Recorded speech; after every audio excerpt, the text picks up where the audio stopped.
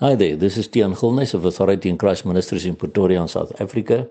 It is Sunday, the 11th of February, 2024, and the verses which the Lord laid upon my heart to share with you all today come as a result of the question that many people ask, can Satan read our thoughts or can he not? Many people say, yes, Satan can read our thoughts. Other people say, no, the devil cannot read our thoughts. But what does the Bible say? Because there isn't a verse in the Bible that says in so many words, the devil cannot read our thoughts. But there is a very, very good example in the Bible that confirms that he cannot read our thoughts. And we find that in Daniel 2, verse 1 to 5, which read as follows.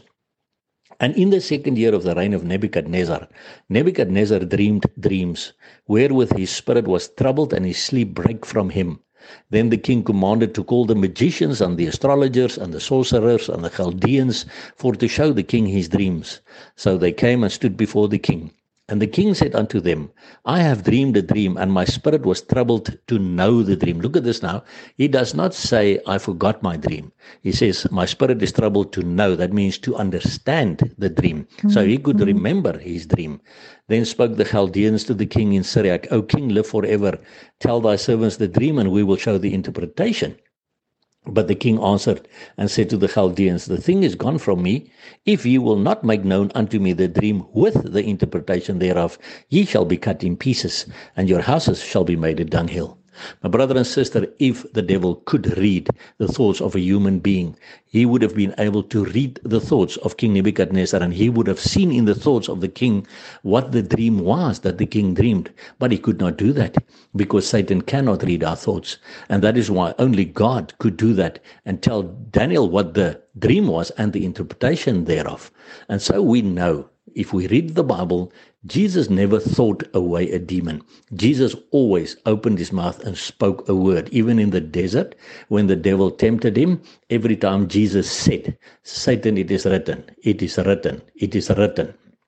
And that is the way that you and I must resist the devil. When he puts a thought into our minds, we must resist him by speaking out the word of God. Many people say to me, but they're fighting with the devil in their thoughts. He cannot read your thoughts. You cannot think away the devil, my brother and sister. You must speak the word of God. You must open your mouth and resist him the way that Jesus resisted him. And if you would like to have more information regarding this, I also have a YouTube video on our thoughts and the Bible that you can go and look at if you want to see what the Bible teaches us about this. But from this, we understand that Satan cannot read our thoughts.